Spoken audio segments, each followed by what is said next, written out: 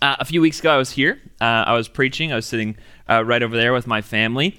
And before the gathering, Brant came up to lead us through a quiet moment of reflection and prayer to prepare ourselves for the gathering. And as Jody and I were trying to manage the kids, Hudson, who's my son, he started yelling out, "Bum! Bum!" I don't know why he decided to yell this out. Maybe it's because he saw the drum kit and that's him trying to say drum. Or maybe it's because I was trying to say, sit down. And he knows when he sits down, he has to sit on his bum. But either way, who knows? He just wanted to yell out, "Bum." Now, my wife and I, we also have a newborn daughter. Her name is Zoe, and she's great. She's amazing, just this cutest little thing. Doesn't scream bum during the gathering. She's just awesome, right? And one of the things that you quickly remember when you have a newborn is that honestly, and don't take any offense at this, they don't require that much maintenance.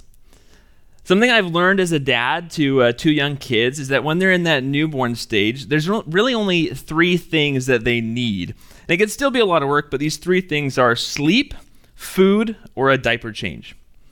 You know, if you want to provide the proper nurture and care to your newborn, the main things to focus on are these three things. So when little Zoe cries, right, we being good parents, we check to see what she needs and how we can best care for her. You know, we'll check to see if her eyebrows are red, and that tells us if she's tired or not. We'll watch to see if she's chewing on her hands, meaning she might be hungry. If she's squirming around, if she's looking super uncomfortable, maybe she needs a change. You know, good fathers and good mothers know how to spot their children's needs and provide for them where needed. They know how to give their children the holistic nourishment that they need. Well, over the last few weeks, we've been in a series here called We Are the Church. And the goal of this sermon series has been to give us almost like a boot camp on what the church is and why it's important. So Brant, on the first week, he helped us answer the question, what is the church? And he reminded us that the church is a community that abides in Jesus Christ. And last week, we looked at the question, what does the church do? And we saw that Jesus actually gives us a mission to accomplish in the world around us. Well, this week, we're looking at the question, how does the church grow? Not grow like number of attendees and stuff like that, but grow like a child grows into a mature adult. You know, what has Jesus given us for our nourishment to grow us in our faith? What does God, our Heavenly Father, give us, the church, for our spiritual nourishment and growth? You know, just like how my newborn daughter has these needs, which Jody and I have to meet in order to properly nurture her and care for her, we as a church have needs too. And the question that we need to ask this morning is, what has God given us that properly nurtures those needs? And I want to argue today that he's primarily given us three different things: the Word, baptism, and the Lord's Supper. The Word, baptism, and the Lord's Supper. These are the three things that God has given us as a church to encourage us, to sanctify us, to grow us, and to unite us to his Son, Jesus Christ. So today we're going to look at each of these three different sort of forms of nourishment and examine how in each one we grow in our relationship with the Lord. So first, the Word. If you have your Bibles with you, I would just encourage you to open them up to 2 Timothy 3, 16 through 17. But if you don't have a Bible, that's totally fine. The text will also be on the screen behind me. Here's what it says. All Scripture is breathed out by God and profitable for teaching, for reproof, for correction, and for training in righteousness, that the man of God may be complete, equipped for every good work. So the first way we are nourished in our faith is by the Word of God. Now, when I say that, the first place your mind probably goes is to your Bibles, right? And if so, that's true. Scripture is God's Word to us, and our study of it is this sort of daily bread that will grow us in our faith and equip us and teach us what it means to follow Jesus. But that's not all that I mean by God's Word here. And I want to be clear on this because so often in our individualistic culture, we treat our spiritual nourishment as something that's just between sort of me and God, right? When we're struggling in our faith, we think that we just need to kind of read our Bibles more or spend more time in our quiet times, right? Fast more, whatever it is we choose to do. And all those are great things. They are, like, really good things. But I don't want us to miss the role of the church in our spiritual growth. Yes, the Bible is a means of grace to us that grows us in our faith, but God's word is not just a book that we read. It's living and it's active, meaning that the faithful exposition of God's word is just as important for our spiritual nourishment. And the faithful exposition, the faithful proclamation of God's word to us is something that takes place here in the church. When we hear the scripture read every week, we're being nourished by God's word. When we sing together and the songs, they're full of the truths that we learn from Scripture about God and what He's done, we are being nourished, strengthened by God's word. What I'm doing right now, preaching, proclaiming God's word to you, is a way that God has ordained for us to grow in our faith as a church. It's a way that God communicates His grace to us and bestows that grace upon us. In other words, what we do here at church is a way that God grows us in our faith. It's a way that we're nourished in our walk with Jesus. And this should change the way that we view church. In our world, something that has always been highly valued is great public speaking. For some reason, we love good public speakers. And now with kind of this unlimited access to these public speakers with YouTube or with podcasts, we have the ability to select our favorites and then kind of just stick to those. So when we come to church, since we're so influenced by this trend in our culture, we can accidentally do the same thing. We start to evaluate preachers based on their public speaking abilities and not on their content. We want our church to have the best public speaker. Or maybe it's not about the best speaker, but instead we look for a church where the sermon kind of confirms what you already believe or already think about Scripture.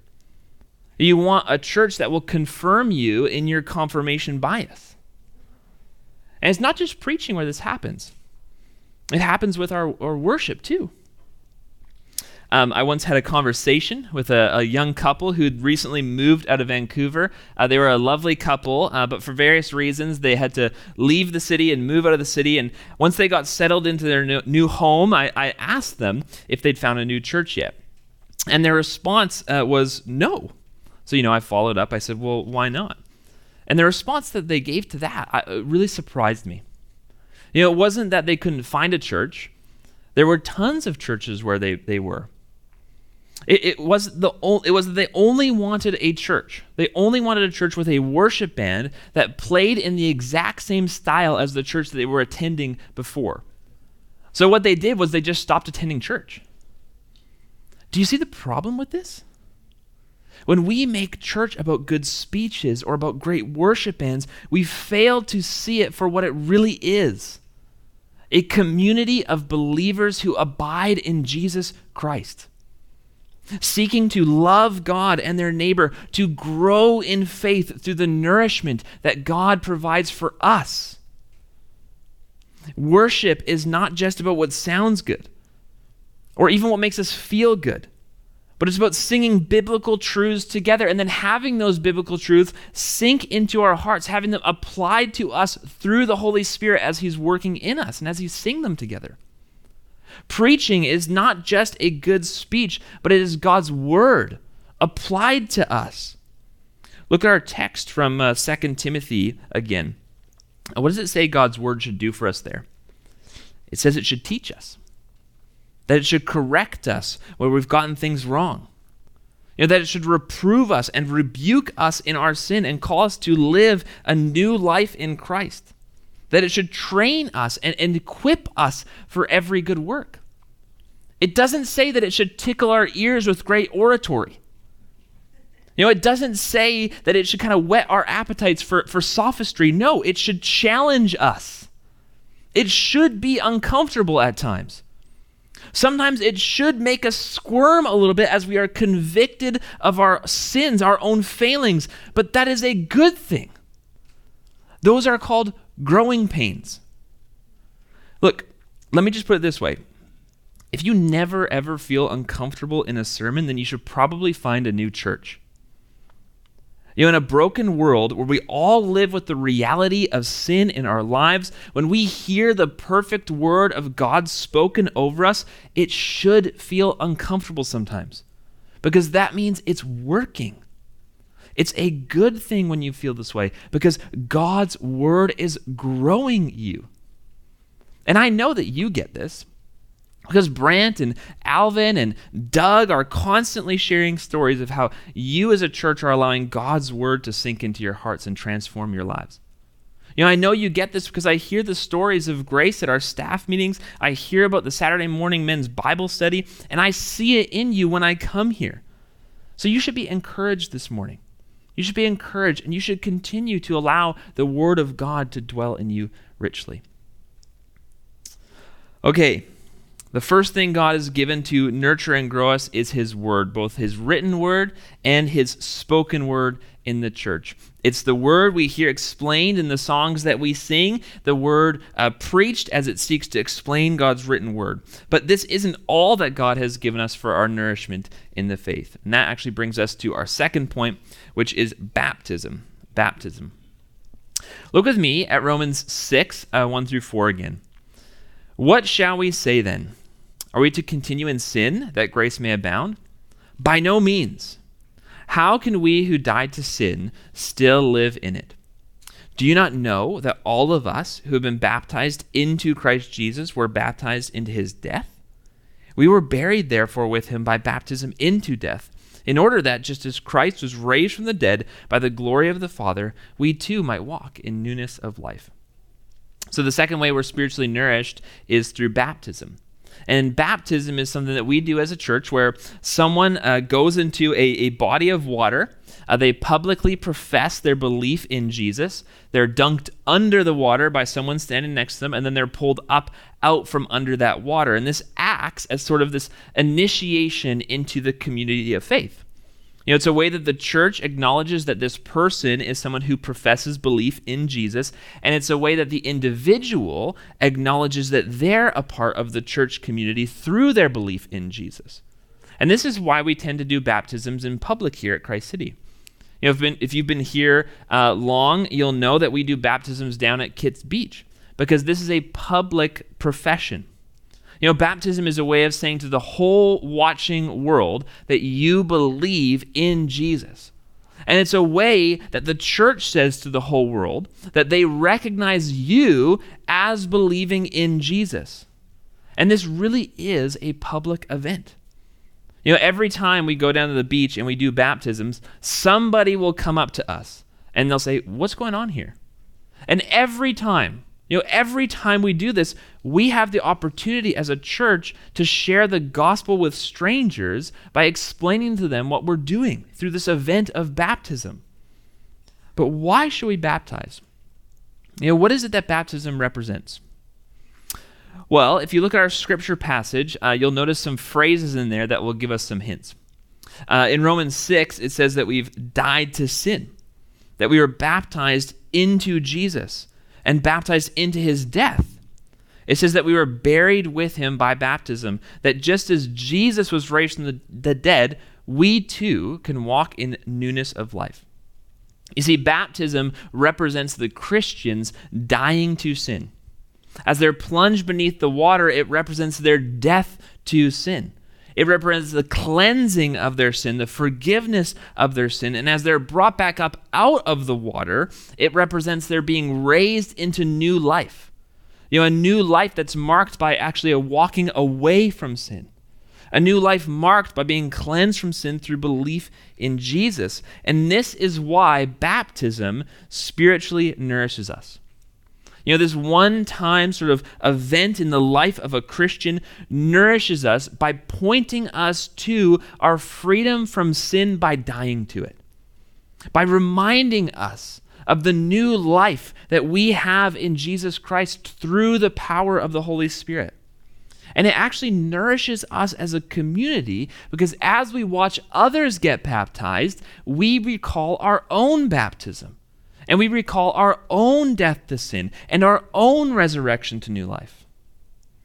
So if you are here today and you haven't yet gotten baptized, but you really truly do believe in Jesus and that he's the Lord of your life, if you believe that today, you believe that he's saved you from your sins, you believe that he gives you new life through the power of the Spirit, then let me just ask you, why are you holding out on us?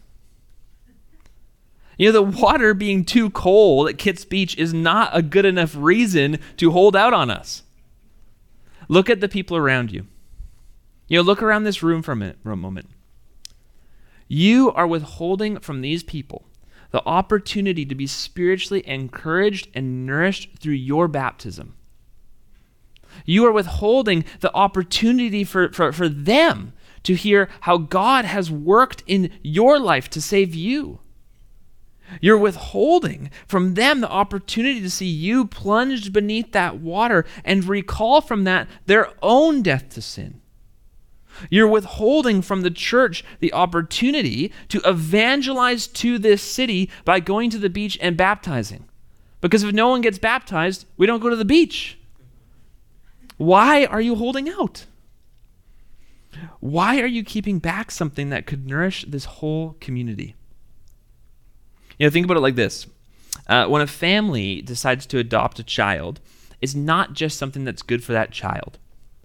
You know, the joy of that event, it's not just limited to the kid. The whole family, they experience the joy of welcoming in a new member to their family, to their home. You know, baptism isn't just something that is nourishing and good for you, but your baptism is something that's good for all of us here. So if you're here and you believe that Jesus Christ died for your sins, but you haven't been baptized yet, then you need to start talking to somebody about getting baptized. You know, the next time we hold baptisms is going to be in September, and you know what? Summer is actually a great time to start talking with Brant about what it would look like for you to get baptized. You know, start that conversation with him. Brant's not that busy over summer. Start that conversation with him. Talk to Brant. You know, I know for a fact that Brant would love to baptize you this coming fall. So talk to him. So we've seen how we've been nourished by God's word. We've seen how we are nourished as a church through baptism. And now we turn to the third way we're nourished, which is the Lord's Supper. Turn in your Bibles with me to 1 Corinthians 11, 23 through 26. For I received from the Lord what I also delivered to you, that the Lord Jesus, on the night when he was betrayed, took bread, and when he had given thanks, he broke it and said, "This is my body, which is for you. Do this in remembrance of me." In the same way also, he took the cup after supper, saying, "This cup is the new covenant in my blood. Do this as often as you drink it in remembrance of me. For as often as you eat this bread and drink the cup, you proclaim the Lord's death until he comes." Now, I find it kind of funny that just a few weeks ago, I was here preaching on this exact text in our 1 Corinthians series. So I guess the sermon must have been really good, you know, if they invited me back to talk about it again, or it could have been so bad that Brant wanted me to take another stab at it, but let's just assume the first for argument's sake. And for those of you who weren't around when we talked about the Lord's Supper, all it is the part of our gathering where we take a piece of bread and the cup of juice and we participate in eating it together as a church. And as we see from the text that I just read, when we take these elements, we're actually remembering the work Jesus did for us by giving up his life. And when we take the bread, we remember Christ's body, which was broken on the cross for our salvation. And when we take the juice, we remember Christ's blood that was shed for us for the forgiveness of our sins. And this, too, is a way that we're spiritually nourished in our walk with the Lord. You know, each week as we partake of these elements, we're being fed and nourished with a visual representation of our Lord's death, which is the event that accomplished our salvation. You know, the event where God's atoning work for our sin actually took place. Now, I'm not going to go into too much detail on the Lord's Supper because, like I already said a few weeks ago, we had 2 full sermons on this topic. So if you haven't heard those sermons, I would just encourage you, go to our website, click on the media tab, and you can find those sermons out of 1 Corinthians there and listen to them if you want a really sort of full picture of what the Lord's Supper is. But for our present purposes, all that we need to know is that the Lord's Supper is one of the means God has provided for us to grow in our faith and actually be further united to Jesus Christ. It spiritually nourishes us as we participate in the meal together, just like how baptism nourishes us and just like how God's Word nourishes us. So all these things, right? All these things are ways that God nurtures us. They're means of grace to us, ways that God bestows his grace upon us. And God, he actually uses all of these different means that we've been talking about together to nurture us. They work together for our nourishment at the different moments in our lives. And to show how these things nourish us, I thought it might be helpful to just tell sort of my own story about how the Lord has worked in my life to grow me in my faith through these different means of grace and these different means of nourishment. I grew up in a Christian household. My parents, they weren't always Christian, but my dad, he converted after he heard a preacher speak at an Amway conference. And when he went home to talk to my mom about it, she came to belief as well. So as kids, we went to church regularly, right? We participated in the Sunday school programs. We went to the youth groups, all that good stuff. And all that time, I was hearing God's word preached. I was seeing my parents participate in the Lord's Supper. I saw other people get baptized in our church community. And all this, it eventually led me to want to take the step of faith to get baptized myself. So my youth group at the time was hosting baptisms at Cultus Lake, which is in Chilliwack. And when I was around 13 or so, I went through the baptism process at my church, the classes and all that stuff, and I got baptized. And I publicly professed my faith in Jesus Christ to the watching world around me, and I was initiated into this community of believers. But as much as I would love, for the story to kind of just end there and be this sort of happy trajectory upwards since that point, it wasn't. When I got into high school, I went through a phase of rebellion, some backsliding into sin, and I hurt a lot of people. I did a lot of things in my life that I'm ashamed of, things I'm deeply sorry for. And yet the Lord, through all that, he wasn't done with me. I was still going to church regularly. I was still hearing God's word each week. I had this really, really amazing pastor at the time, and he cared deeply, really deeply for biblical preaching. And he would every week just open up God's word and faithfully preach the text to us. And even though in those moments I didn't really notice it, this preaching, it was convicting me. It was challenging me to give up the sin that I was holding on to in my life, and it was nourishing me by slowly chipping away at the hardness in my heart. I remember getting to a place where my sin, it had sort of caught up to me, and I was angry. I was depressed. And I was just completely broken over what my life had become. And I knew that I couldn't continue on like this. I knew. And I knew from all the faithful Bible teaching that I'd been hearing, from all the testimonies that I'd seen in my life, from every time we celebrated the Lord's Supper and had Christ's forgiveness explained to us, was that what I needed was to repent and trust in Jesus Christ in a deeper way. I was in my car one day. I was driving. Just a normal day. I thought it was a normal day at least. Maybe like 17 or 18 years old. And I just broke into tears suddenly. And I cried out to God for forgiveness. And I repented of my stubbornness and my sinfulness. And I trusted in Jesus Christ's saving work once again. And that moment was like this moment where all these amazing gospel truths that I'd been hearing for so long, they just sunk into my heart in a new way. I have no doubt that before that moment, I was a Christian. I confessed belief in Jesus. I knew him. I loved him. But for a period there, I was not acting like it. I started to walk away from him and how I was living my life. And this moment, it was this watershed moment for me where my faith became more sure and more secure than it was before. And I fully believe, Fully believe that throughout that whole time, God was using these regular means of grace, his regular means of nourishment to grow me in faith and to bring me to that place of renewal in my life. The story's not perfect. I wasn't saved and then baptized and then this wonderful, perfect follower of Jesus the rest of my days. I stumbled. I fell. But throughout my life, God used his word. He used baptism. He used the Lord's Supper to continue working in my life, drawing me to him. And he's still doing that work today. I'm so thankful that the church that I was a part of focused on these things. I'm so thankful that the regular preaching of the word, baptism, and the Lord's Supper were constantly on display to show me the good news of the gospel and continually grow me in my faith. I'm so thankful for these regular means of grace that sustained me and nourished me even in those dark times. And the amazing thing about the church, the amazing thing is that all of us here have a story about how God has used these things in our lives. All of us have a unique story about how God has used his word to draw us to himself and his Son, Jesus Christ. All of us have a story of how we experience baptism, or even how we've seen people get baptized and grown through that. Maybe, seeing it and then saying, I want to get baptized too.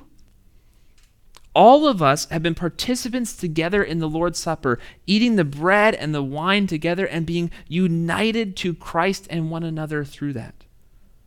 All of us here in some way have grown in our faith as we've participated in these things that God uses to mature his church. And the common link in all of these different things is our Lord and Savior, Jesus Christ. You see, Jesus is the incarnate Word of God. He is the living Word by whom all things are created. When we're baptized into the death of Jesus, and we're given new life in the resurrection of Jesus. When we participate in the Lord's Supper, we take Jesus' body and Jesus' blood. These three things, word, baptism, Lord's Supper, they can feel disjointed. They can feel like there's these three completely different things, but the thing that holds them all together is that in each one, it is Jesus giving himself to us. Jesus is the thing that ultimately nourishes us. And these things are just the way that he does it. Christ City, hear me on this. When we gather together here, when we hear the word of God, when we see people get baptized, when we take the Lord's Supper together, Jesus is nourishing us by giving us himself. We are being nourished by Jesus and with Jesus every week. And this is really good news because Jesus is what we really need in the first place. Jesus is the answer to our biggest problem in life, alienation from God. Jesus is the one who has reconciled us to God. Jesus is the one that we are united to and can enter into a relationship with God through. Jesus is what we need. And Jesus, in his love for us, has given himself to us through the word, through baptism, and the Lord's Supper. Because he knows our need is for him. If you're here today and you're wondering what you really need in life, maybe you feel like something's missing and you're wondering what it is you need. You need Jesus. Hear his word. Believe in him. Get baptized. And then participate in the Lord's Supper. Enjoy the nourishment that comes from Jesus Christ. Enjoy the newfound relationship that Jesus gives you with the Father. And enjoy Jesus as he gives you himself.